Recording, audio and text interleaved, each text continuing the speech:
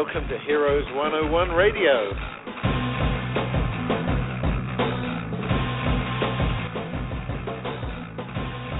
Gotta love the intro. Welcome to Heroes 101 Radio. This is Spectre.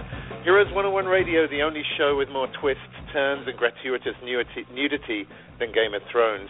Aren't you glad we're on the radio? Hey, and it's not small, it's just the winter is coming. I'm sorry. This is Spectre from the New York Hero Initiative, and with me as ever is the lovely Rock from San Francisco. How are you doing, my dear? I'm doing, I show up at this show every week just so I could hear your new intro lines. These are gold. These are gold. I love them. If they stop making geeky TV shows, I'm done. I've got no inspiration outside of what I last saw in the last hour before this show.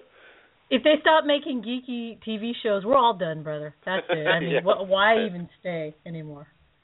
And anyway. Talking of geeky TV shows, I've just got to tackle this head on. So I made a meme a couple of days ago of Daredevil, and my meme is a fat guy representing myself laying on a couch with a remote control on his belly, and it says, binge watching Daredevil, ? Or becoming your own superhero, and the choice is yours.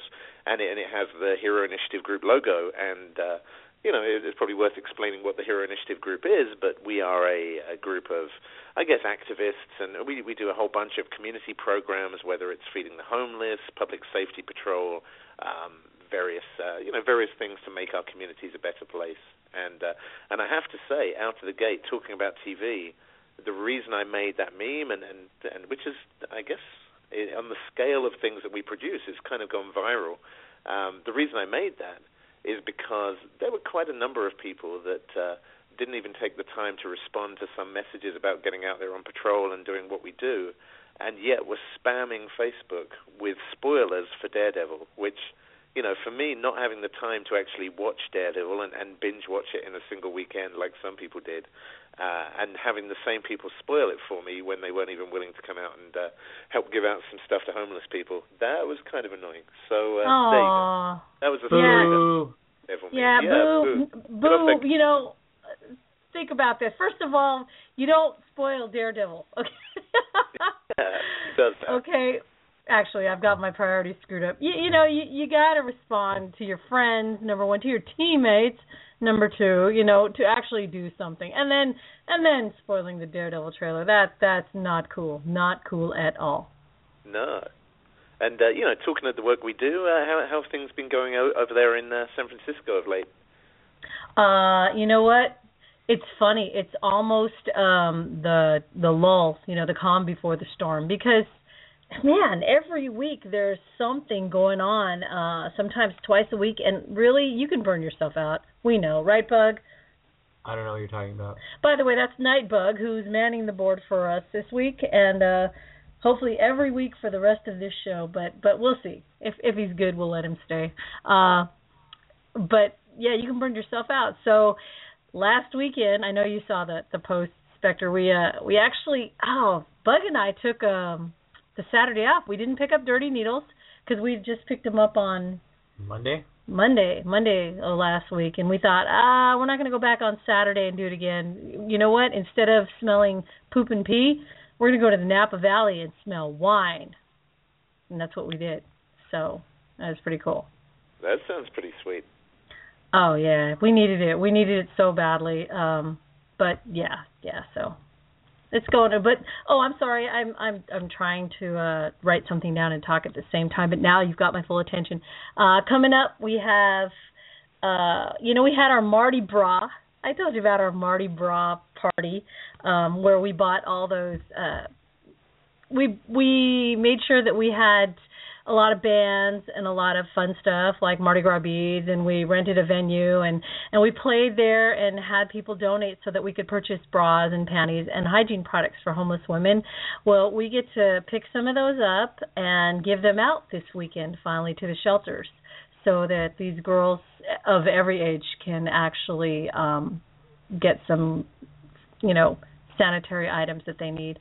I know it might be a little TMI for the radio, but I don't care. These are issues. These poor homeless women, they need you can get infections from not being clean out there. So we're trying to help them out. But that's happening this weekend. And then we've got a couple other things going on, but I'm blabbing too much and taking time away from somebody who could be a really cool guest in a little bit. So I'll shut up now.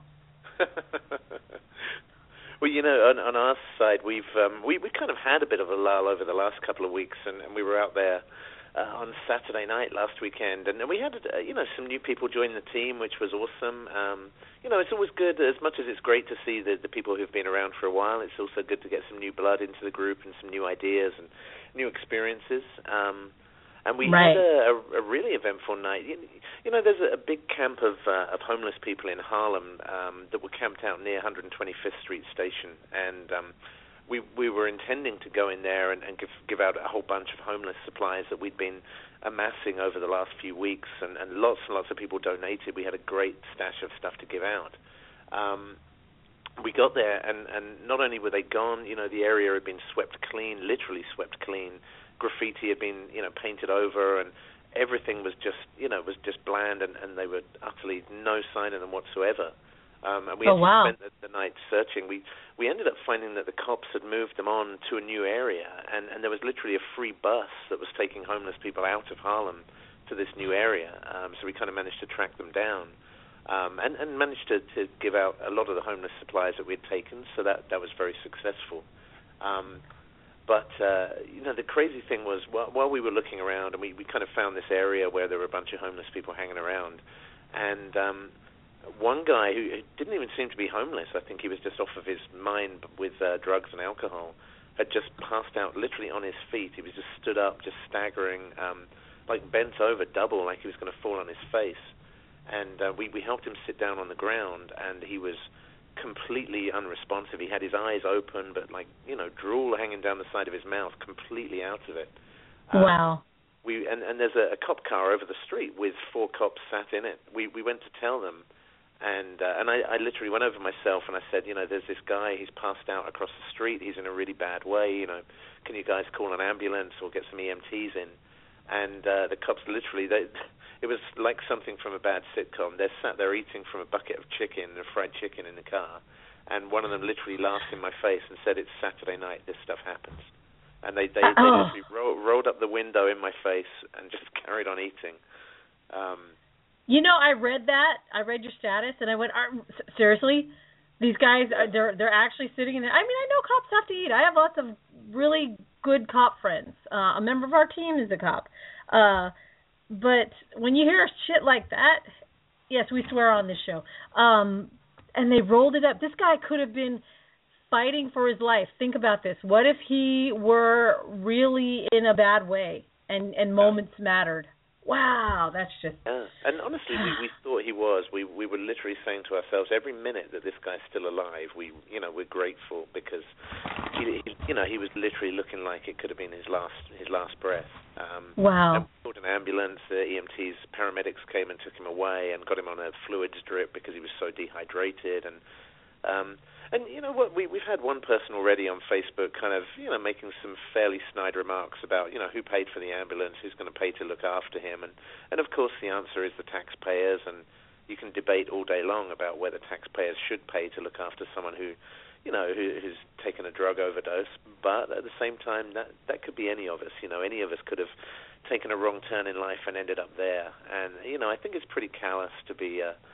treating people like animals and not taking responsibility. So, just my sense. That's a good topic for another show. It's just, that's already passing judgment. We don't know anything about that person because they had, other than that they were passed out and needed medical, treatment. What's the right thing to do? Without passing judgment, what is the right thing to do? You did the right thing. You made the right call. So as far as I'm concerned, the people making the snide comments, man, they're either just having a bad day or having their head up their ass, because that could be someone they know. What if it's someone who got a bad, something put in their drink at a party, and they're heading home, and now they're overdosed on something. It's just, there are so many factors. You just can't make a generalization that, the taxpayers had to pay for that. Yeah, wait till it's part of your family, jerk. Amen. I'm sorry. I'm going off on a tangent. I need to stop. I'll shut it. Anyway.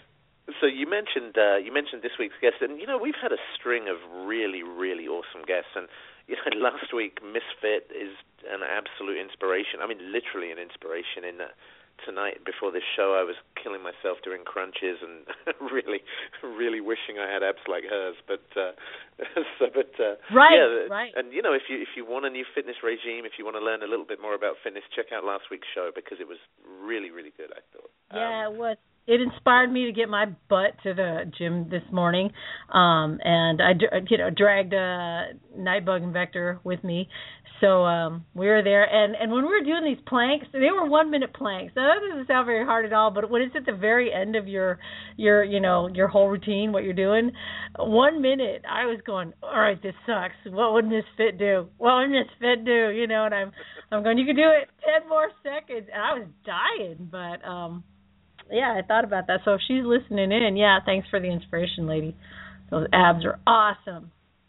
Yeah, and now we're heading down to Tennessee in October to do a warrior dash with her, which we must. I kind of feel me and my big mouth, but it's going to be fun. That's what you get, exactly. Yeah, that's what you I get. So, yeah, when we're climbing over a wall together and landing in mud, because that happened the first one we did with her.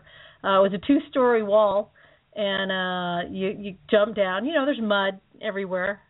So as soon as there's mud, I'm going to throw some at you, and I'm going to go, you and your big mouth, and that's going to be it. Shut your mouth next time, Spectre. Yeah. So you know what we should do is we should talk about this week's guest and stop blabbing on, I guess. I know. We're kind of bitching and moaning right now, so instead, let's... By the way, if you guys have any bitching and moaning that you want to do, you can call in. We would love to have you call in or join us in the chat room. The call-in number is 347-326-9827. 347-326-9827. And if you have a question, press 1, because that'll let us know. It puts a little question mark by your number and says, hey, this person wants to talk to you. Or like I said, you can log into the chat room, and we have some fun in the chat room because people are silly in there. Right, Titus Lupus? Yep. Right, Geek Pal? Yeah, they're in the chat room right now. So anyway, back to what you were about to do, which was introduce our guest. Introduce our guest. So, yeah, our guest, I met him at a comic book convention a couple of weeks ago down in Philadelphia. You meet people and you think, this person's a really cool person. I like this person on a personal level.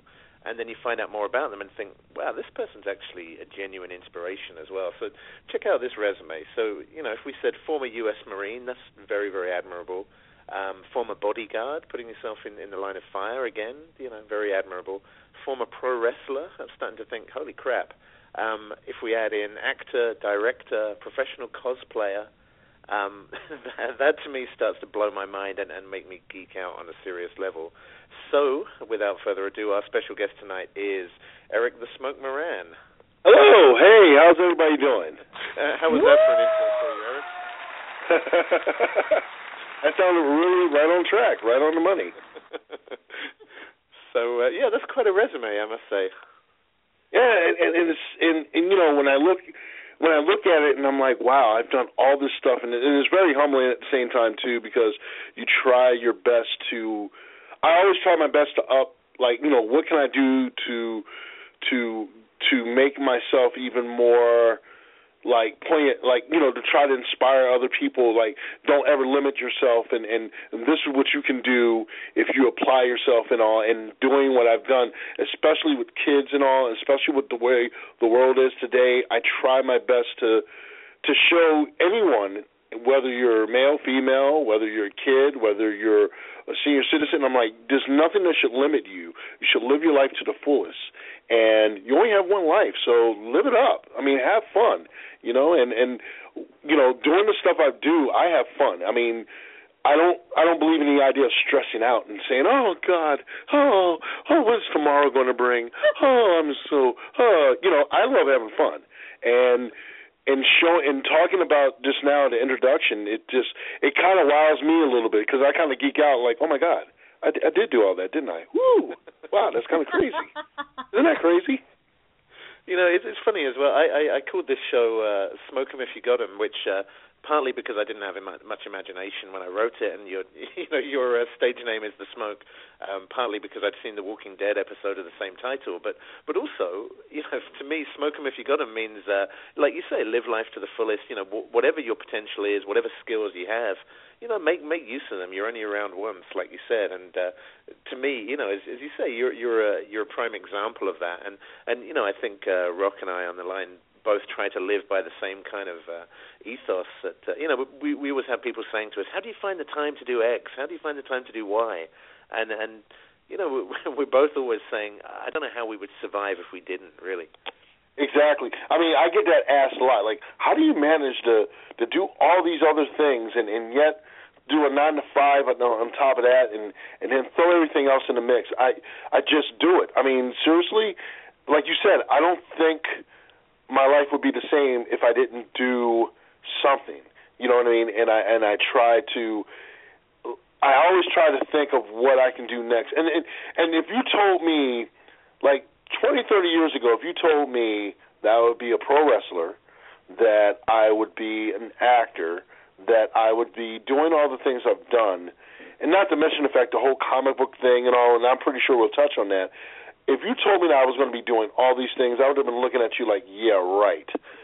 Yeah, I don't see that happening. But in reality, I think it's just an everyday thing, and this becomes like second nature, like you breathe in air, and next thing you know, you're like, wow, I breathed all this air? I breathed all this air over here, and I've done it over here, and I've done it over here, and before you know it, you're like, wow, you have a large resume. You have all these notches under your belt.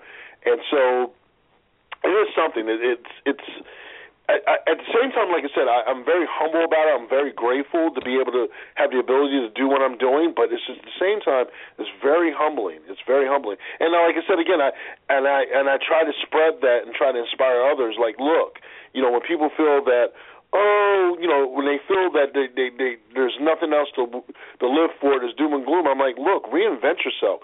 Think of something that you always wanted to do, no matter what anyone says, and just do it. Who cares what these people over here think or this person over here thinks, whether they talk about you on the internet? Good. That means let me tell you something right now. There's no such thing as good or bad comments. If people are talking about you negative or positive, that means you got them on the brain.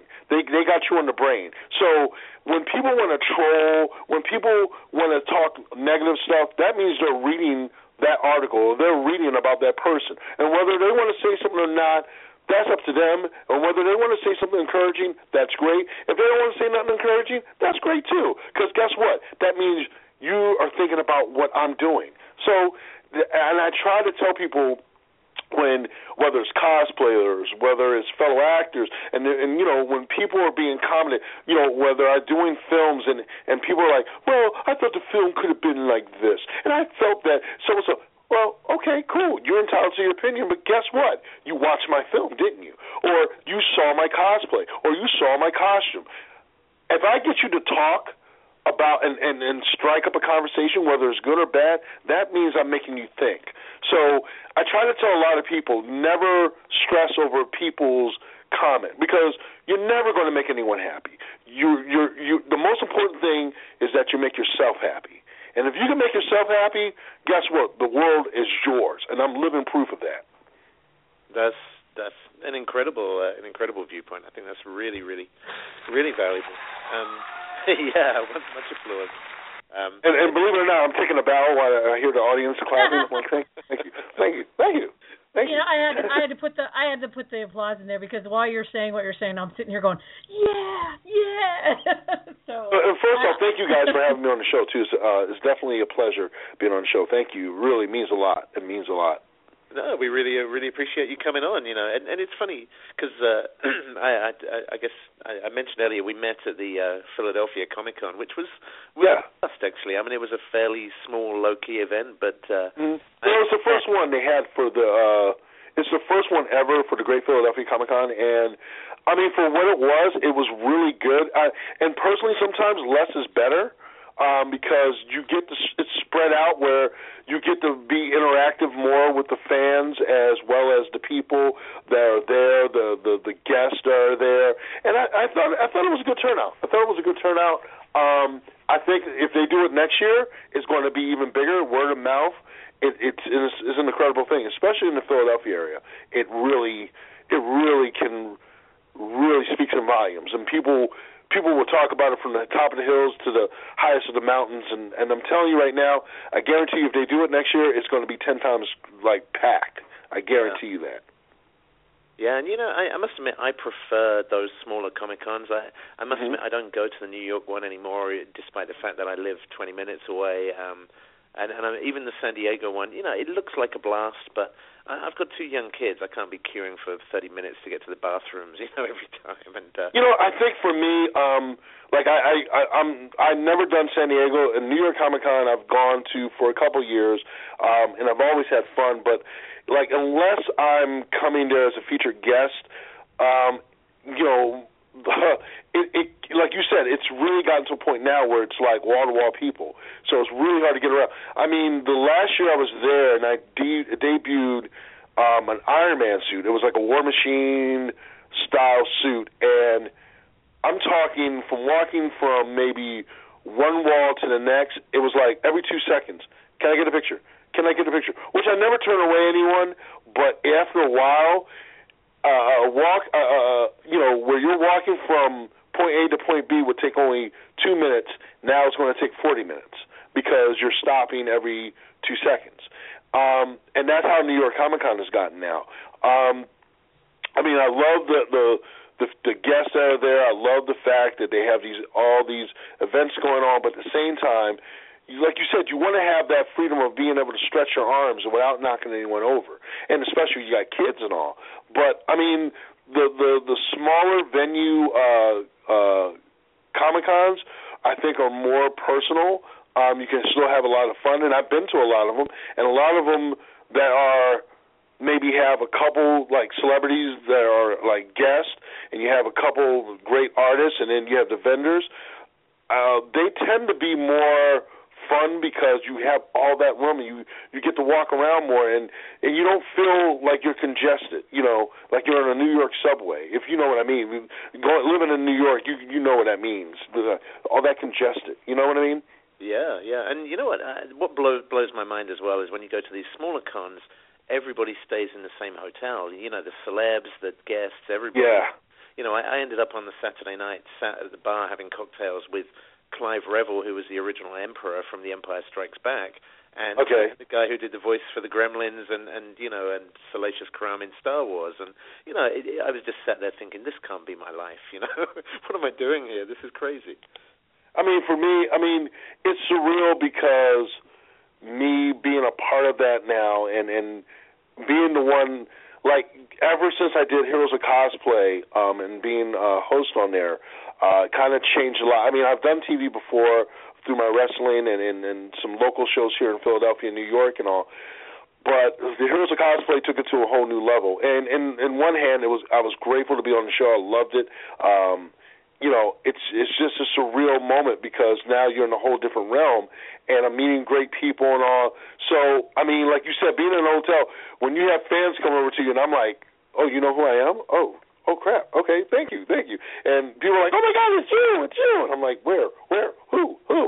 It's still, I don't know. To me, it still boggles my mind that I'm like, wow, I'm not the fan anymore. Well, I'm still a fan, but I'm the one on the receiving end now. It's still surreal for me. It's still surreal.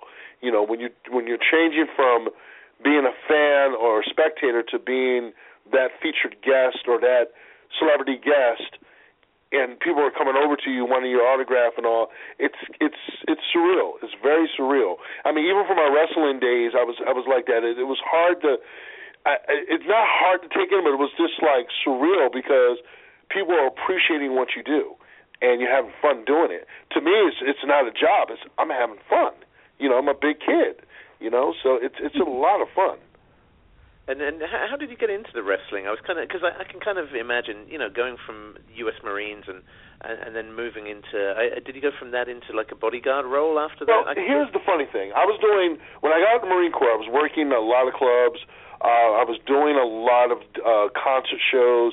I worked for a security company, which was working with the Philadelphia Eagles, and I was downstairs working, making sure that no one was getting into their locker rooms and stuff.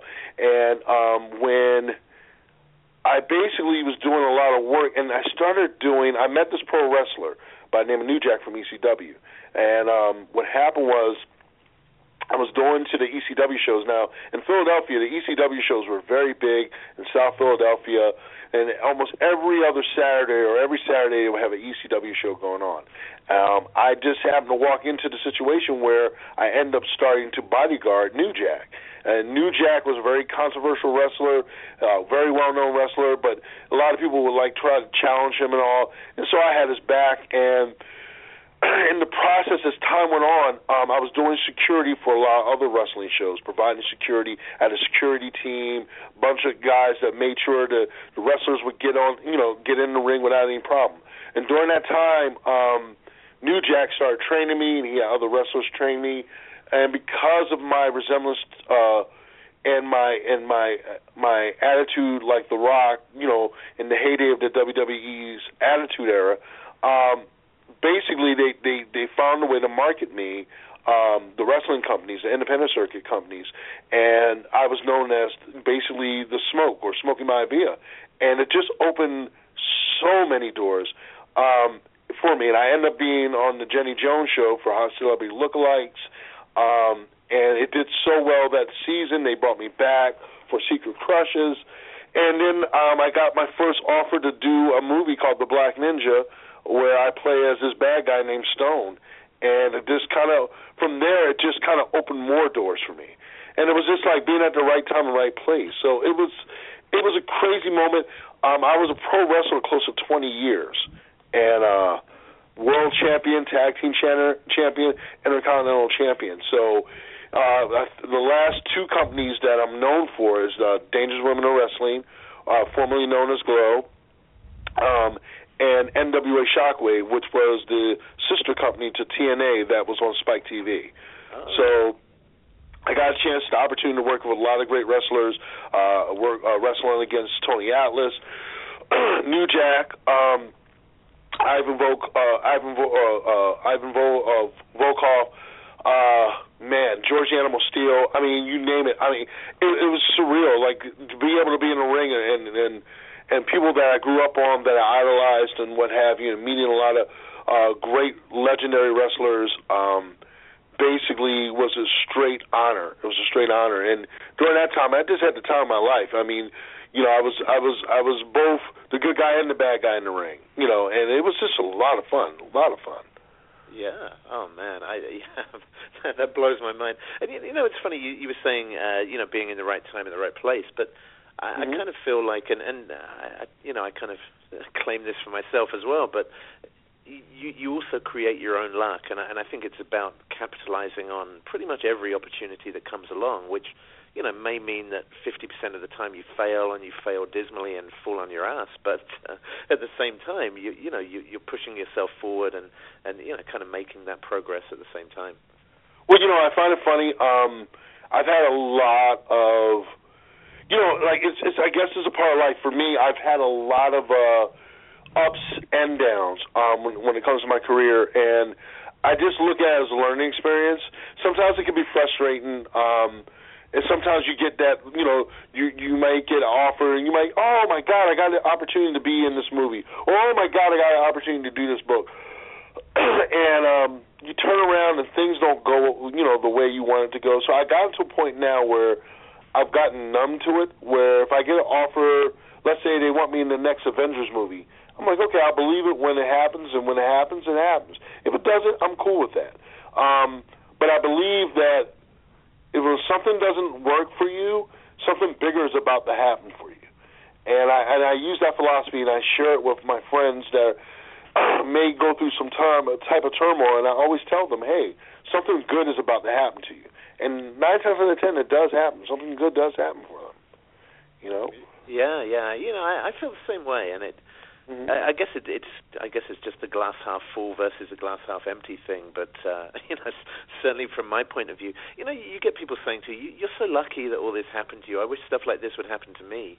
And my message is, you know, just let it happen to you. Just, you know, when these opportunities come along, just take the chance. You know, don't sit back and say, you know, the time's not right. Maybe next time I'll give it a try. You know, just jump at the chance. And well, you know what? I think it's the fear of the unknown. Sometimes people have that fear of, you know, when you get an opportunity. I mean, I remember years ago, I had an opportunity to go to WCW, and because I wasn't an experienced wrestler at that time, I was just getting into the business, I didn't think I was ready. And looking back on it, would I do that again?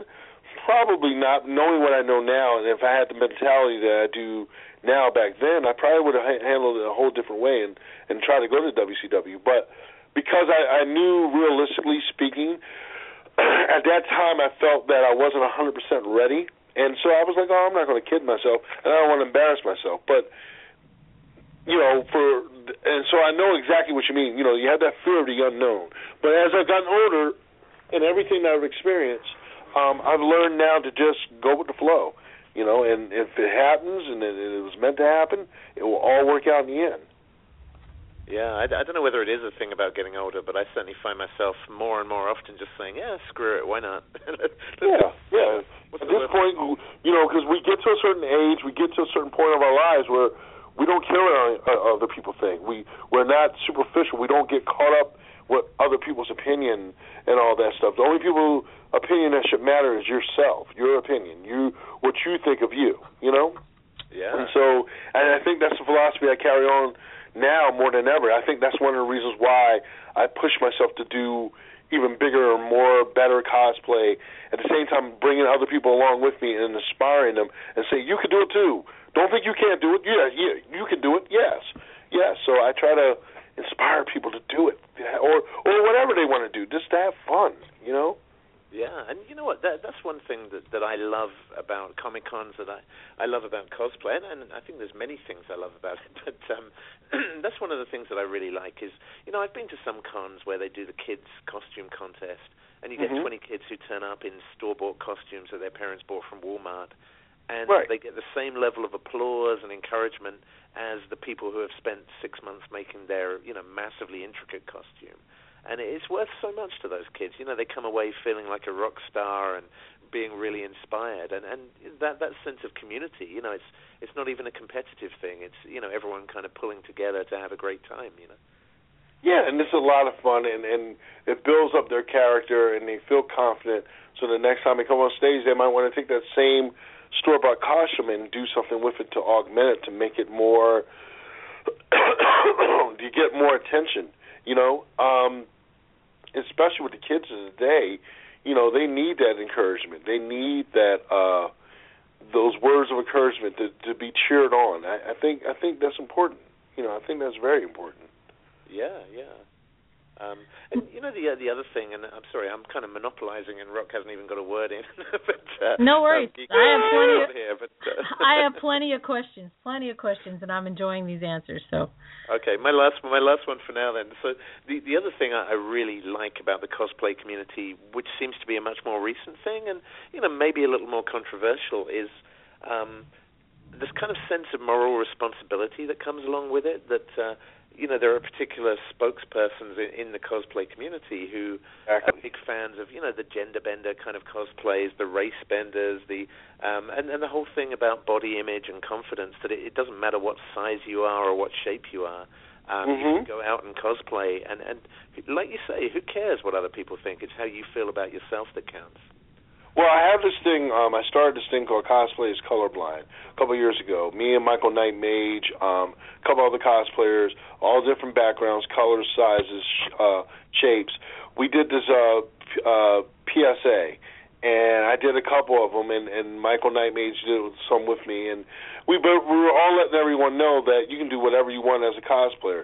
Doesn't matter what gender, age, size, shape, if it's store-bought, if it's original, if it's handmade, if you can wear a costume and not bring any drama, you're a cosplayer. Simple as that. It's nothing complicated. It's nothing hard to figure out. If you can walk on that floor with confidence, you're a superstar in my book. Because of the simple fact that you have the courage not to care what other people think, and you're there to have fun and show appreciation for your fandom for sci-fi, horror, fantasy, TV, pop culture overall. So you have every cosplayer has my respect, and as long as you're bringing that positivity to the showroom floor outside the showroom floor, when you're wearing that costume, you're representing that.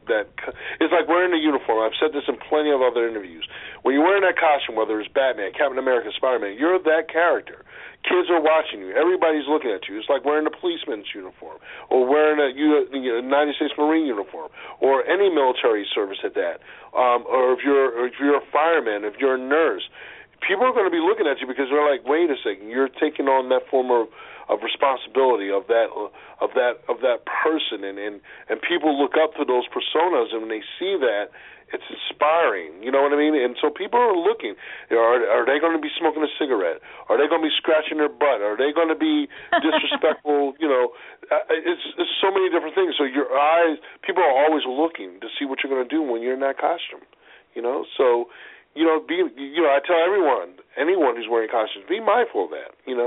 Kids are watching you, and they're the most influential people on the planet. Yeah, so that's one thing I love about going to conventions. And I must admit, my two favorite costumes are just store-bought. And one of them is Thor. And when I'm Thor, I go along with my plastic Thor's hammer. And the amount of kids that ask to hold it. And I say, child of Midgard, you may hold Mjolnir. And they love it. And their eyes light up. And then, an Obi-Wan Kenobi costume as well. And I tell them it's a more elegant weapon for a more civilized time. And all you need is Yoda saying, or do not. There is no try. It's very good. Very good. My here, so last September, you probably didn't see the photos, but last September, my co-host here and Nightbug, who's working the soundboards, had a Star Wars-themed wedding in Alameda, California. Oh, my God, that's so awesome. Yeah, the coolest event of my life. We are the biggest nerds. Oh, that's so awesome. It was cool. And I know everybody was digging it. I know everybody was having the time of their life, too. Yeah, it was pretty fun. My father's not with me anymore, so Darth Vader, this actor, this cosplayer, he came out with the 501st, and they were there, and so were the Mandalorian mercs, and so Darth Vader walked me down the aisle. So, Do you give this man, right? Or have the Emperor as the preacher? Do you give this woman away? You know what? It's funny. Dark side. Exactly. It's funny because Yoda actually married us. We had a puppeteer. Oh, nice. Yoda, and it was sweet. It was a lot of fun. So yeah, we're congratulations. Big. Well, thank you very much. And it's of course Spectre. I've got to say, my co-host Spectre. He walked in front of us. He was a guard for us, a Sith guard, walking, making sure that no one attacked us on the way down the aisle. So. Oh, awesome! Yeah. Awesome. But I've got a couple questions. If Spectre doesn't mind me cutting in for a minute. Shut up for a minute if you like. Oh God, you don't have to shut up. You can say all you want. But I'm so jazzed to have you here because your pictures are so well done. You got to give a shout out to your photographer. Who's your photographer? Well, let's see. I have a couple. I have Serious Photo. I have Paige Hammermill. Then I have my wife, and then I have a series of different photographers. They send me their pictures from the showroom floor, but the photographers play a major part when it comes to the cosplayers. But Serious Photo does a lot of my photos, and then the people that do like a lot of my Photoshop, Paige Hammermill and my buddy Jason Preston from Australia. Jason Preston he's the man to go to. He does everything and anything to make my pictures really stand out. And so when he puts together any of my posters and all, he's done a remarkable job. Jason, I'll call him up at 6:30 in the morning, and it's like midnight for him over in Australia and all. And he'll like, oh yeah, man, hey, I came up with this, and he's awesome dude. He is so great when it comes to that. And then Serious Photo, my photographer who does Serious Photo, Lamont has been my go-to guy. What I do is here in Philadelphia, for a lot of fellow cosplayers that can't afford an actual photographer, what we do is we get cosplayers together from, different areas. We have them come over to our house, and we do big photo shoots. And afterwards, we give these pictures back to the cosplayers. My photographer, Serious Photo, he basically keeps it in his archives, but the cosplayer can do whatever they want with their pictures once he's done. So I think it's great, And it's a great way for them to save money, Exactly. Yeah, they do a great job. I love the pictures. And we have a chat room window open, and this was going to be one of my questions, but I'll thank you for asking. Geek Pile Radio right now is in our chat room, and they're asking, does he build his own outfits? Are they custom builds? And who does them for them? Now, I'm absolutely, I read your article in Comic Tax, awesome article. Mm-hmm. And right. I know the answer to this, but I think that you need to say it on the radio because I loved the price range that you gave out, and I loved the answer. So, well, here it is. Basically, and I make it a point, cosplayers overall need to recognize that they're not always the ones who make their costumes. Now, for me, it ranges from having fellow prop makers helping me and assisting me to my costume designers, from everyone from Heroes and Tights, Snake Pit Studios, just to name a few, and some overseas costume designers. And then you have my prop makers like Mike Heggie, you got Bryn Londo, you got Nightmare Armor Studios, you got my buddy Johnny Menendez, Connie, Jazzy. You have so many of these prop makers, and I make my own props as well. Some of my costumes, another person I want to acknowledge, Anthony Lee. Some of these, my buddy Sean Shaw. Some of these costumes that are made that I come up with or design and all. Some of them I did all the detail work. Some of them are from my imagination, and I'll go to a fellow prop maker. If I can't make the piece, or if it might be hard for me to get the piece together, they come over and they give me their 2 cents, and we collaborate. So some of them are collaborations. Some of them are done by me, and then I have help from everyone. But at the end of the day, when it's sent to my house, I have to be the one to sit down and work it all out. People ask me this question all the time. How much do you pay for your costumes, and how can you afford all your costumes? It's called making payments and making sure your bills are paid before you start buying costumes. What I normally do is, if you have a good rapport or a good relationship with a costume designer, you have a costume, let's say you have to pay $200 to $400 on, you start making payments. You make a $50 payment here, a $75 payment there. And then by the time the final month comes and you're trying to order something else, you finish paying off that big costume. So I've done it. I've always done it like that. I've just tried to manage my money and manage it right, and making sure that my bills are paid and the wife is happy. As long as those couple factors are in play, I can pretty much I buy off stuff, and I'll get like 4 or 5 things coming to my house, and it's like Christmas every month. Something good is coming to the house because I'm paying off stuff. It's like a layaway. But then once the set materials get here, I start working on stuff immediately. Right now, I'm currently, right now in the new year, I've already debuted close to 10 costumes. I got 20 more costumes to do, which means altogether 30 new costumes. With the upcoming AC Boardwalk Con, I got 3 new costumes I'm debuting, and these are big costumes. So when people see it, they're going to be like, "Oh my God, holy crap!" I'm working my butt off right now, and I'm going to have some help in between. So again, I always try to make my costumes memorable, and I have a lot of fun doing it. It's the challenge. It's the knife hour type thing where you're like, "Can I really make this happen in a couple weeks?" I have a lot of fun painting and detailing when it comes to working out costumes or costume designs or crazy ideas. So I get a lot of help from everyone. money, I try to pay it off in reason. Again, I have a lot of fun, but I couldn't do it without the great prop makers and costume designers out there that have helped me get to the status where I'm at now. So I'm grateful to them. So yeah. I think I answered it.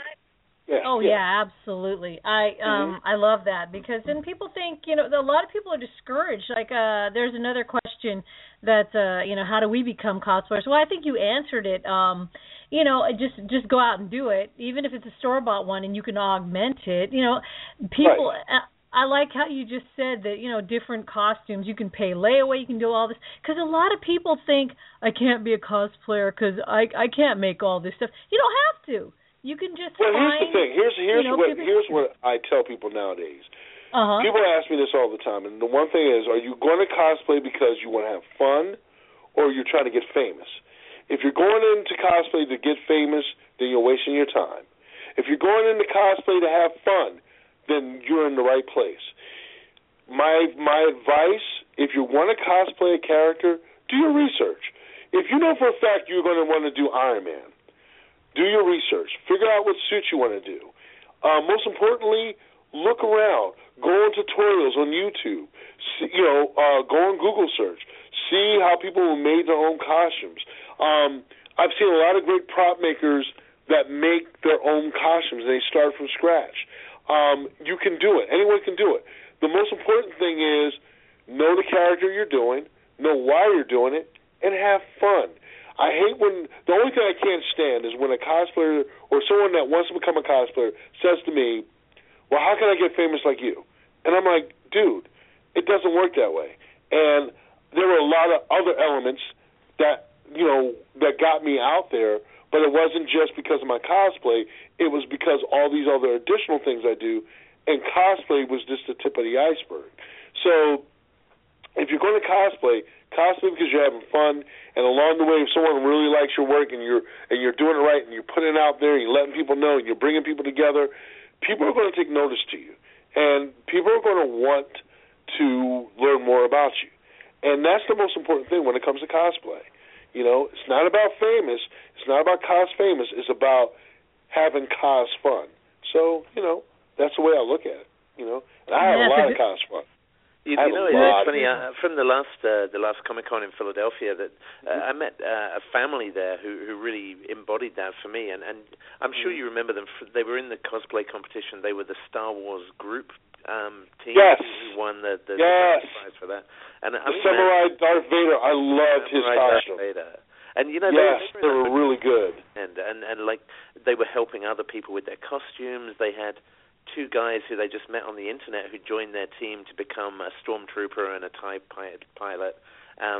But it was just the way, they were very open with everyone about how they made the costume. They were very open about some of the things that were kind of amateurish that they were looking to improve on in the future.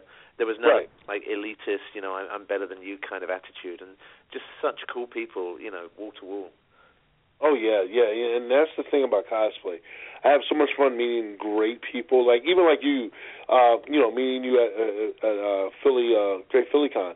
I meet a lot of great people, have a lot of great conversations, and you admire what they do, and you're like, oh my God, I love their work. Oh my God, so it's really cool. It's very cool. Now, I got to tell you, speaking of admiration, I loved your Appleseed and your Predator, of course. You know what? But that Rocketeer, man, that was awesome. That picture with Ernie Hudson, that's got to be my favorite. That's pretty slick. I'm glad you like it. Yeah, Rocketeer is like one of my top tier favorites because it was one of the first high end costumes I did, and that with the exception of the helmet, everything I did my research on when I was doing the Rocketeer was from scratch. The jump pack was done with my buddy Jim. We took a regular backpack frame and we bought these cylinders and whatnot. The one other thing I was going to say to fellow cosplayers or people that want to go to cosplay or want to cosplay, Home Depot will become your new best friend, or Lowe's will be your new toy store, because that's what it is for me. It's my new toy store. And you will find yourself having lots of foam in the house. So you never go wrong with having faux. Yeah. I got to throw in actually that Vector, who's on the line right, who's listening in right now, actually sent me a link a while back for a Mandalorian, like a Boba Fett outfit made from, and the helmet is made from like a 5-gallon plastic tub thing that you can get from Home Depot, and I just placed my order, so I'm going to be ruining some tub, but it's all good. Geekpile says, Geekpile in the chat room is saying, the Space Marine is sick. It's awesome. They love your Space Marine. Tell them the chaos lives. Chaos forever. There you go. I love the Chaos Marine. Trust me. It's one of those costumes. Mike Heckley helped me put that together, and man, we came up with something truly amazing. So I had a lot of fun putting that together. That was a lot of fun. And also Nightmare Armor Studios had a dealing with that too. So it was like a combination of both of them, and the turnout turned out really, really, really good. Man. Now, you've been to over 45 Comic-Cons, I was reading? Jeez. Probably more than that now. Probably more than that. Yeah, probably close, yeah, like since that article, like close to 150. Yeah, 150. Small ones to big ones to gigantic ones to miniature ones. So yeah, I've been to a lot of them. Oh my God, a lot. I've got it because I was going to ask you this at the beginning. And by the way, Titus Lupus is in the chat room saying, "Blood for the blood god." Nice. Yes, hail to the Emperor. There you go. Blood for the Empire. Go ahead. I've got to say that I heard you say that you hadn't been to San Diego Comic-Con. Now I know it's huge and I know it's wall to wall, but for somebody like you, would you ever be interested in going out to San Diego Comic-Con? Yeah, well, let me just say this. If I was to go, I'd probably have to go as a guest, as a what do you call it, Comic-Con guest, because I heard so many horror stories, and I have a lot of friends that live out there, and trust me, it can get very tight, like New York. Like, they gave me that, basically, compared it to New York and everything else. I did a show some time ago, and we compared New York Comic-Con to San Diego, and I'm like, well, I've never been to San Diego, and they was like, well, I went to New York, and they were like, well, New York, it's kind of like both, but they try to compare it like apples and oranges. So, but yeah, I always wanted to try it, at least do it once. Try to go to San Diego one time, at least. Well, while we're on that subject, I got to tell you about this one thing, and you can keep it in the back of your mind. Okay. Spectre and I are part of this group called the Hero Initiative. It's we're what some people call real life superheroes. Have you heard of those? Oh yeah, I have a couple of friends that are real life superheroes. Sweet. Okay. Well, we are, and we have this gathering. It's once a year. It's the largest gathering of real life superheroes in the world right now. It's not even that big because superheroes are still trying to learn where to get together. But this one thing happens every year, and it's in San Diego during Comic-Con weekend. It's called Project Hope, and what happens is it was put on by two of the guys. There's a HBO documentary called Superheroes, and you can see it on I saw it a couple of times. Yeah, so you saw Mr. Extreme, right? You saw Mr. Extreme, the guy who's... Yeah.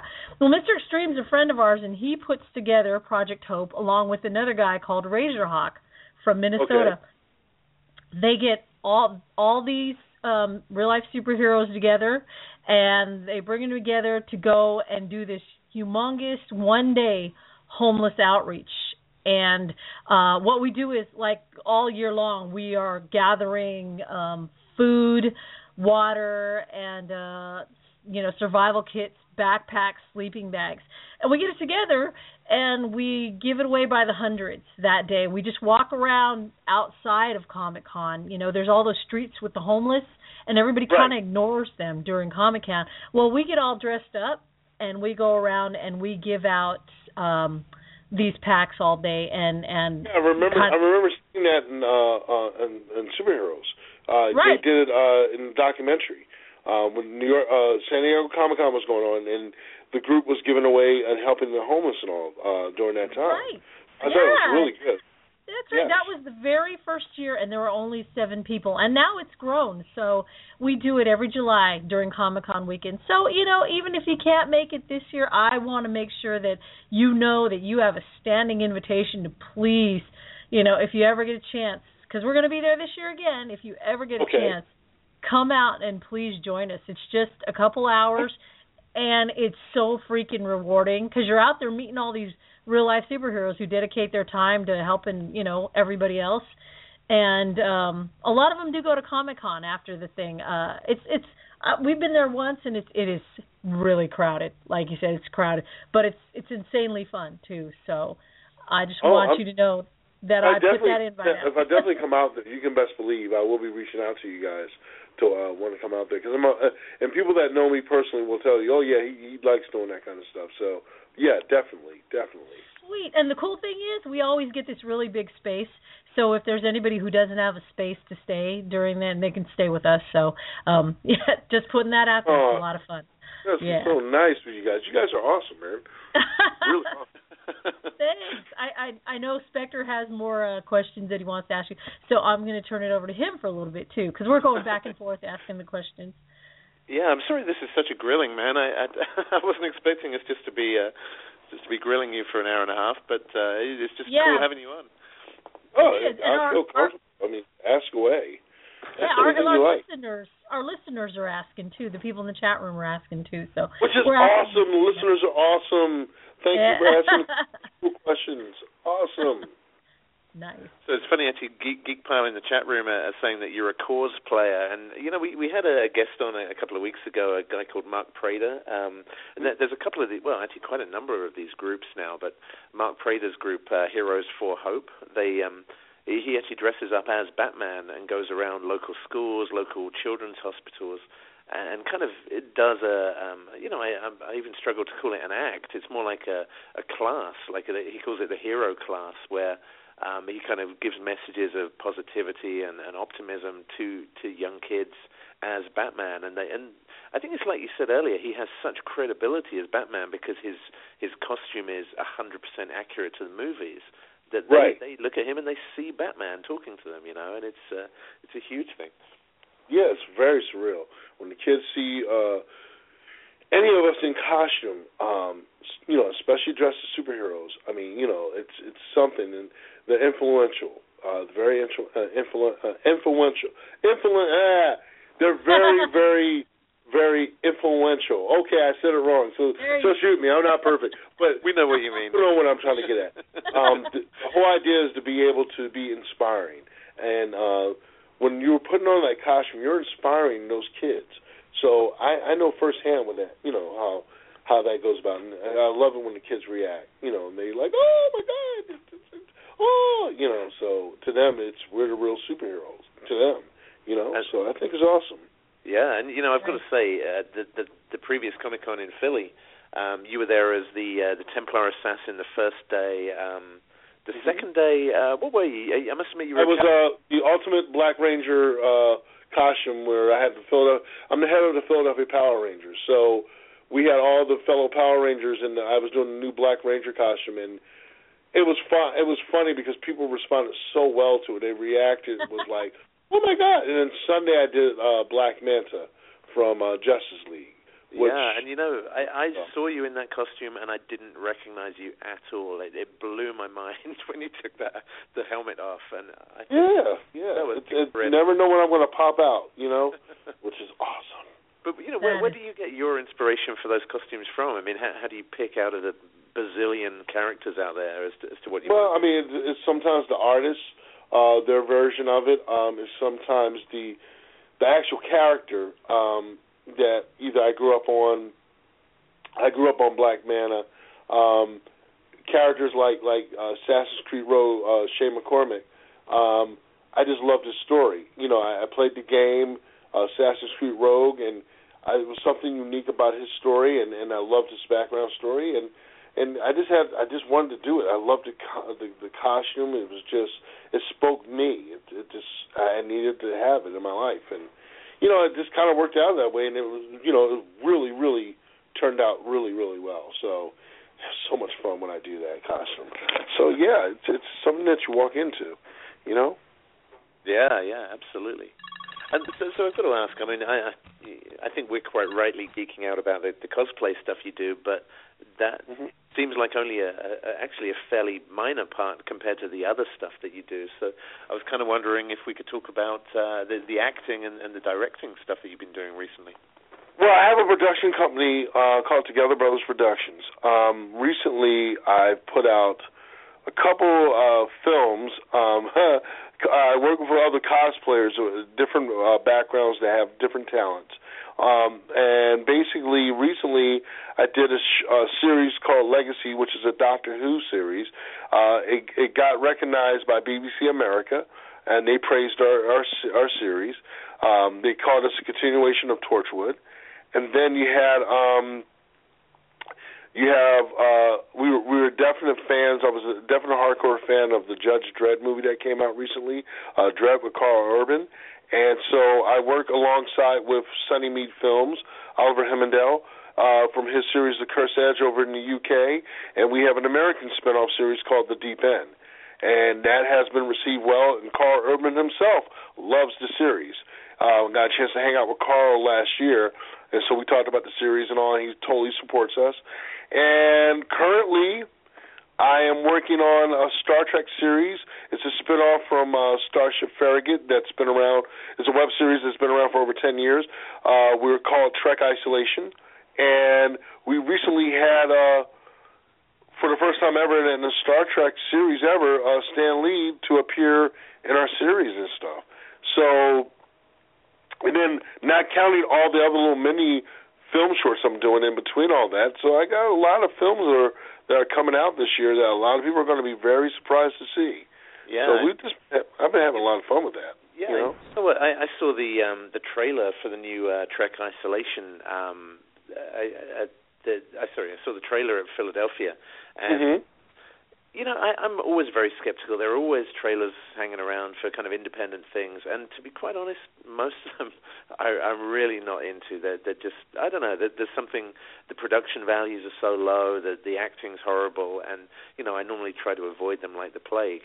And I sat through the Trek Isolation trailer and came out thinking, holy crap, this looks genuinely good, like something I would actually watch on cable TV, you know. It was awesome. Yeah, thank you. It's something that we're working very hard. Farragut Films plays a big part in that, and they really help us put it on the map. Dave Turner and myself. Dave Turner and I are the co-creators of Trek Isolation, and again, he and I worked very hard and wanting to bring, because we're avid fans of Star Trek, and we wanted to bring something true to form of Trek. But like I said, John Broughton, who is one of the creators of Starship Farragut, plays a big part as one of the executive producers along with myself and Dave Turner.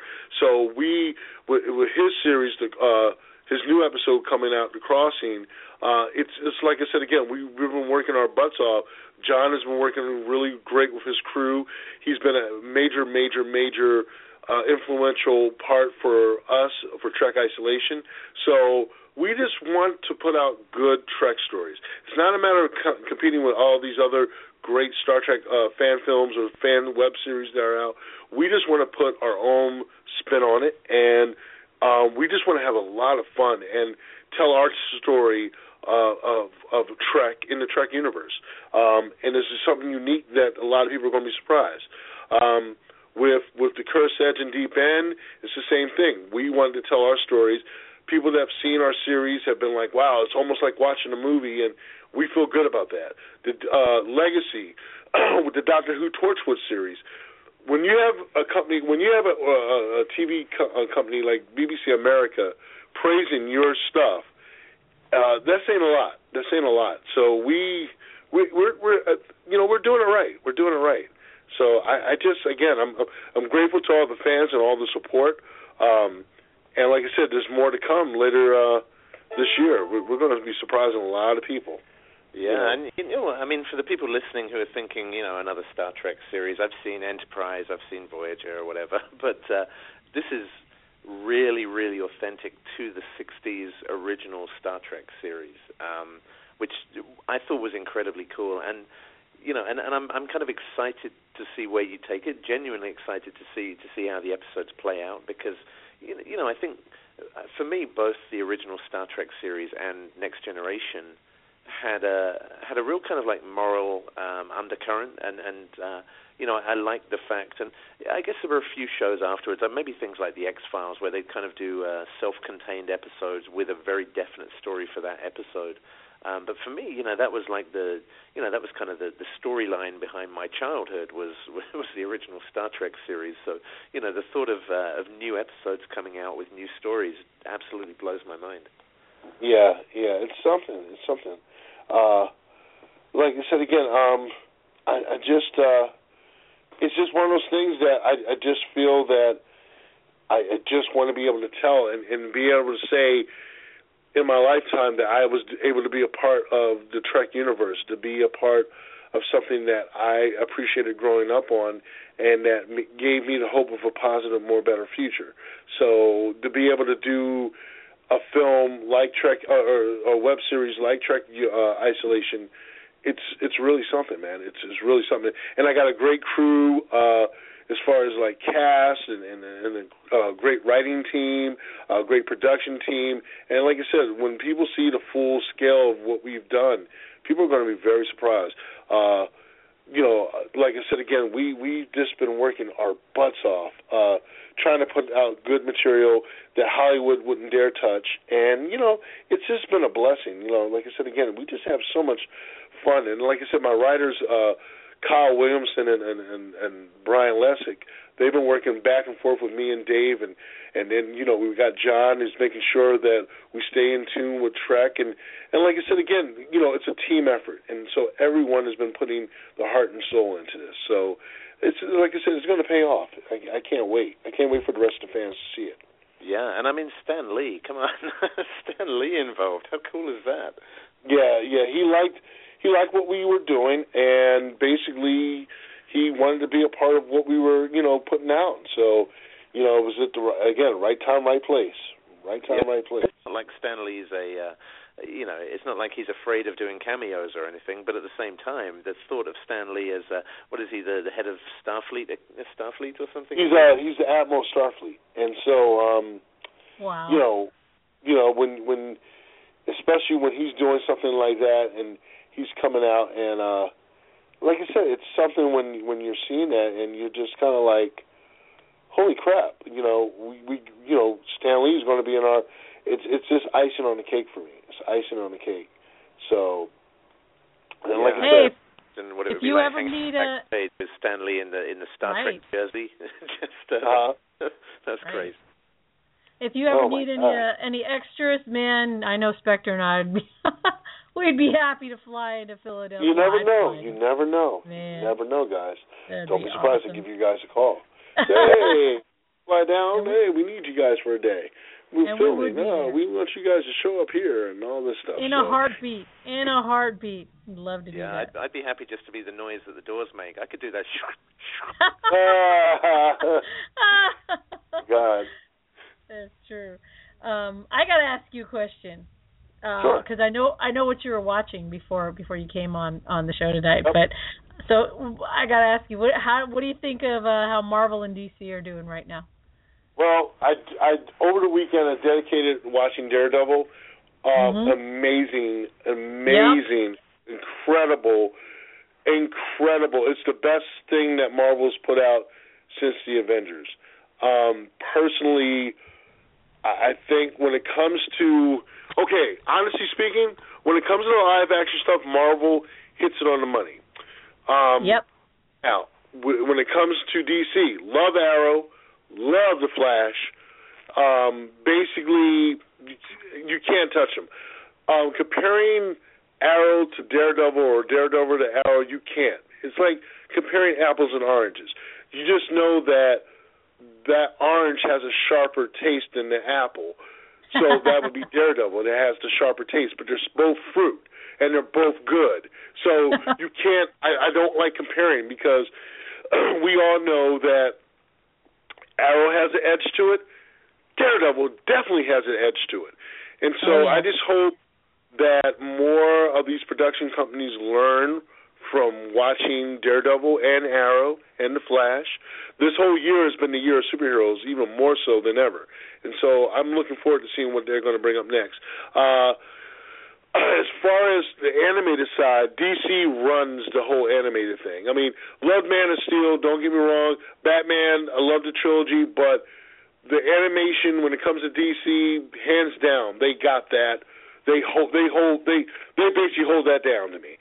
I mean, they totally got it right. What Marvel needs to do is take a page from the DC guys and do correct animation. This kid-friendly crap that you see with Spider-Man, the Incredible Hulk breaking the fourth dimension, talking to the audience, I hate that. Give me, like, Spider-Man from the 90s, from the 80s.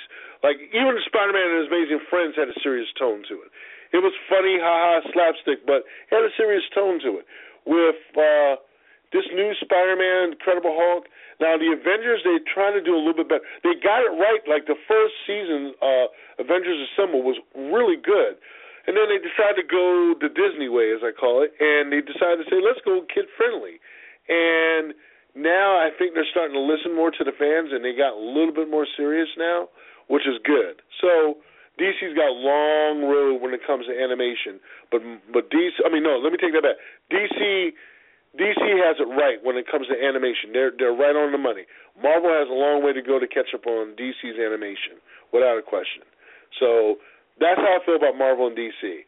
Now, saying that also, because I'm also a DC comic book character, I have to say that I definitely love DC more right now than Marvel. That doesn't mean I don't love comic books overall, but seeing the fact that I'm a DC comic book character, yeah, it sends it home more. And you never know. I may show up on one of those CW Brave and the Bold show. You never know. You never know. And, you know, I'm going to ask you to just expand on that slightly, because you just threw out there like it was like an everyday thing. I'm a DC comic book character, but I mean, man, that's pretty cool in itself, right? Well, Dan Didio from DC Comics a couple years back, as a Christmas present, he basically immortalized me by giving me the character Freight Train, which is kind of modeled after me. Gave me basically Freight Train's name is now my name. I'm in the DC comic book universe now. And so it's a great honor. It's a humbling honor. And to be a part of that, it speaks to volumes. And then, and I was in a comic book prior to that called Tempest, which basically they're coming out with the graphic novel Tainted, which I'm the featured character in the book, and I play as a 400-year-old vampire.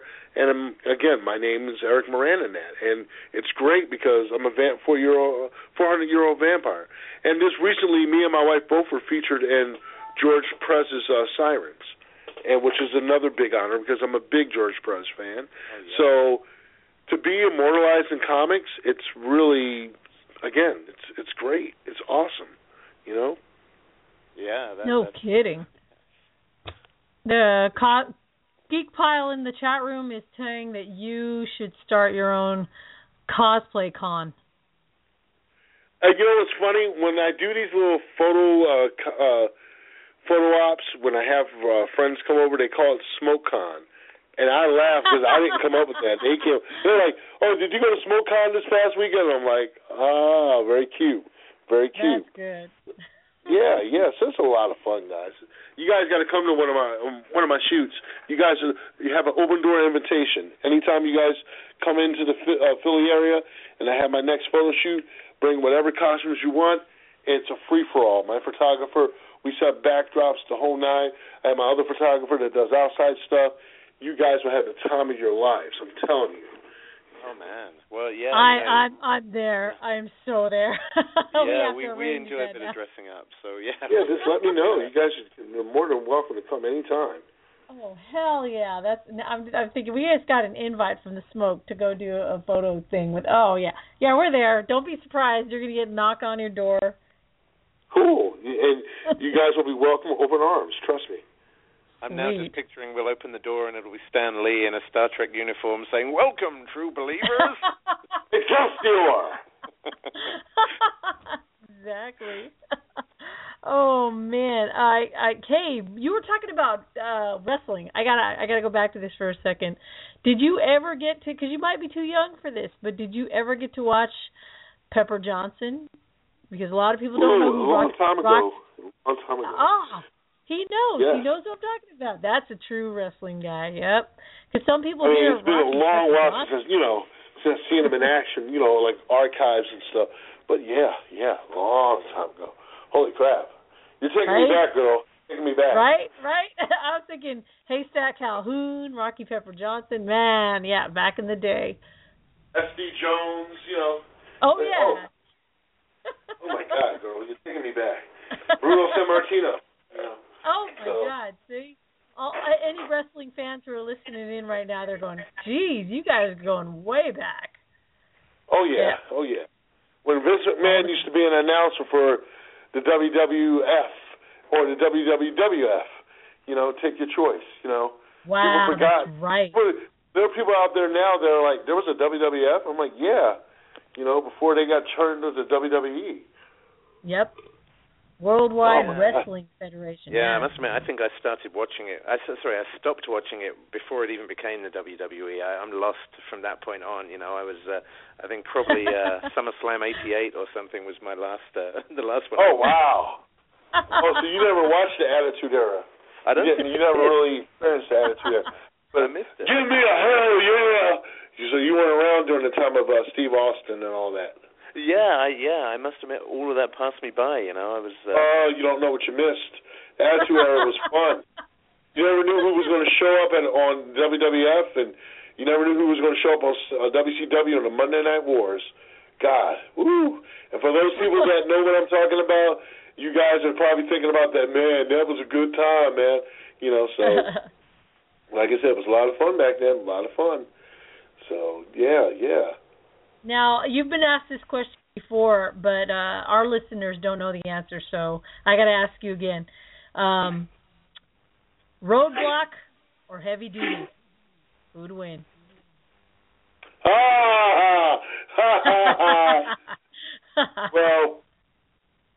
I got to say Roadblock. I got to say Heavy Duty because, Heavy Duty's got more rank than Roadblock, and he's got the heavier machine gun. That's why they call him Heavy Duty.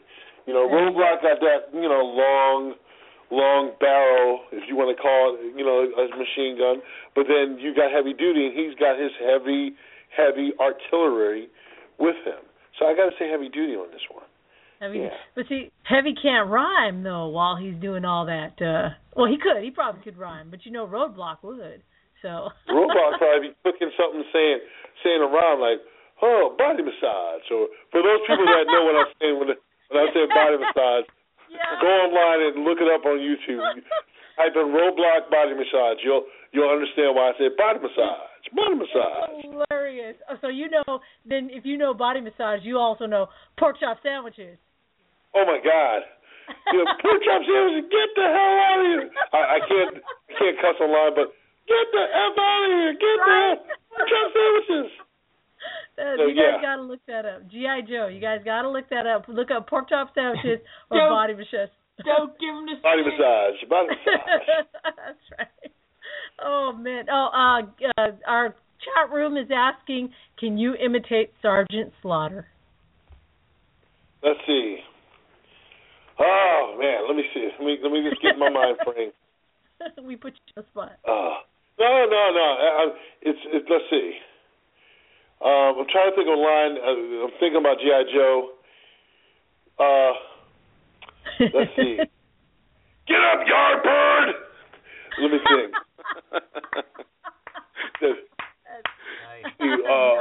Falcon!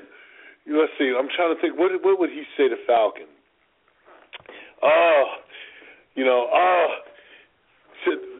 You hit like a girl, Serpentor! Something like that, That was great. The chat room's loving it. They're giving you a thumbs up. Tell the chat room I love that question. I love that question. They love that question. There you go. Thank you, Geek Pile. That's awesome. So before because we've got 10 minutes left before we start closing it out, Spectre, my man, do you have any other questions you want to ask our esteemed guest?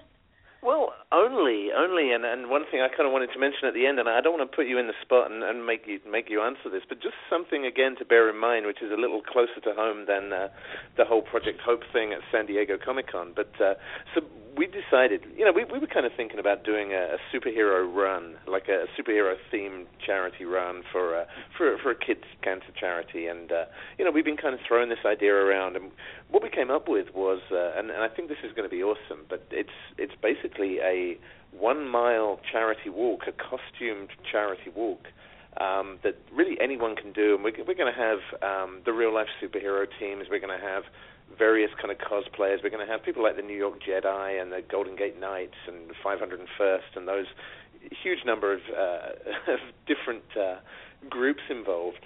And the idea is that we kind of stagger this mile-long costumed walk from starting in we've got a team in London who are going to kick it off, and then we move over to a team in New York. We have people in Salt Lake City, in San Diego, in Seattle, and in San Francisco. And that we basically video blog this mile-long costumed walk all over the world in kind of a synchronized manner. So our Facebook page will have, people in London, people crossing over the Brooklyn Bridge, and make it kind of a big global event where. And the coolest thing about it is that, we'll have people paying a small donation to be involved in it, $10, $20. And all of that money, 100% of it goes to charity. We've literally got no setup costs, no organizational costs. It kind of markets itself. So, obviously we would love to have various members, but including yourself at the cosplay community involved if you're free. It's going to be kind of, I think, 18th of July. The 18th of July, yeah. Yeah, if I'm not doing any shows or anything, definitely I like to see what I can do and try to see what I can do to help put something together over here on our end. So maybe it might be possible. We might be able to do something. I would love to. I would love to. You know what, Smoke? That would be, out of all the ones going on around the country, if you go to Smoke's mighty mile mass walk, it's going to be probably one of the coolest ones in the country going on. I think everybody that's doing it, basically, will be the coolest kids on the block. It wouldn't be just us. Right. It will be everyone that's a part of it, or would be the coolest kids on the block, whether you're in London, whether you're in Philadelphia, California, Jersey, whether you're all the way in Utah, it doesn't matter. Everybody that's doing it and people get a chance to see it, it's going to speak in volumes, and we'll be the coolest kids on the block. So there you go. You heard it here, everybody. Okay. That's right. Smoke saying. That's right. You better get it right, brother. Or in your case, sister. Yeah, that's right. See, I remember Hulk Hogan. Even I remember Hulk Hogan. Yeah, but I want to thank you guys again for having me on the show. I had a lot of fun, and anytime you want me to come back on, I'll be more than happy to. Oh, are you kidding me? When anybody says that, we do bring them back on. We're going, okay, you know what? We're going to bug you again and drag you back on the show. So, absolutely. That was awesome. Maybe we'll do a post-Mighty Mouse Mile walk and maybe do a show and have a whole bunch of different people who were involved in it call in for a quick update on how theirs went, and it would be it'd be fun to chat then. Awesome. In our chat room, someone's telling you you're such a team player. You got great energy and a huge heart, man. Well, there you go. Try. Even though here in Philly it's gotten late, like you guys are just about to. I think we talked earlier. I think it was Agents of S.H.I.E.L.D. or Flash is about to come on. Yeah, Agents of S.H.I.E.L.D. is about to come on. Yeah. So like I said, for you guys, yeah, definitely. Plus, I get charged up and I love talking about encouraging things and positive things. So this is a positive show, and it's very positive to talk about really great things. And then I love the questions that are being asked. They're really great. So definitely, it makes you feel very comfortable to come on the show. I highly recommend anyone to come on the show to get a chance to talk to you guys and all. It's great. And thank you again for having me. And like I said, it's very humbling. Very humbling. Thank you. Sweet. And is there anything you'd like to, I guess while we've got a couple of minutes left on the show, is there anything you'd like to plug in terms of your next projects that are coming up, or, any events you want to plug? I'll be at Amazing Con this weekend in Philadelphia, near Essington, Pennsylvania. And then in a couple of weeks, I will be at AC Boardwalk Con. Go to doacbc.com. Check me and spread the word for me, Dave Turner, John Broughton, for not only Starship Farragut's fan page on Facebook, but also check us out on Trek Isolation's page on Facebook. And also definitely support Strychnine Studios. My buddy Nate, he's got a great campaign going on Kickstarter right now. And also the Peace Fund Games, Adrian Paul's Peace Fund Games. Last year was a part of a special charitable event. I was the XO. We had a paintball war, raising money for kids all around the world, for to help with medicine and clothes and stuff. And we're planning on possibly doing one this year, hopefully on the East Coast. So make sure you support Adrian Paul's Peace Fund Games. You can check it out also on Facebook. And again, if you want to know any more updates, go to The Smoke on Facebook, or you could check my videos out or my films on The Smoke 007 on YouTube, or you can check me out on Instagram on The Smoke 007, or on Twitter at The Smoke 000. So I'm everywhere. I'm basically everywhere. Or better yet, how about this? Just do a Google search and type in Eric the Smoke Moran, and everything will come up that you need to look for on me. Sweet. You know what? We will put up all those links that you just mentioned on our site also. So, awesome. Can I ask you a favor before we leave? Sure. What do you need? Could I get you to do a bumper for us that says something sure. like this? What kind of bumper would you like me to say? See, I love the voice. You could say this is. You can either say Eric Moran or Eric the Smoke Moran, and you're tuned in to Heroes 101, so listen up, or something like that. You let me know when you're ready. Heroes 101, right? Yep, and we are ready right now. Hey, everybody, this is Eric the Smoke Moran, and you're listening to Heroes 101. And if you're not listening, then you're a chump. So you need to listen in and become a hero on Hero 101. Yes, that's awesome. That's possibly the coolest thing I've ever heard. That's our bumper. See how I changed it from, hey, everybody, this is Eric the Smoke Moran, and you're listening to Heroes 101. I love having fun like that. Especially when it gets later for me, my voice gets a lot deeper and it gets more sensual. So I get to turn around and be like, yes, hello, yes. Almost like Sulu. Hello. Ooh, oh, my. Okay, that's an excellent cut right there, too.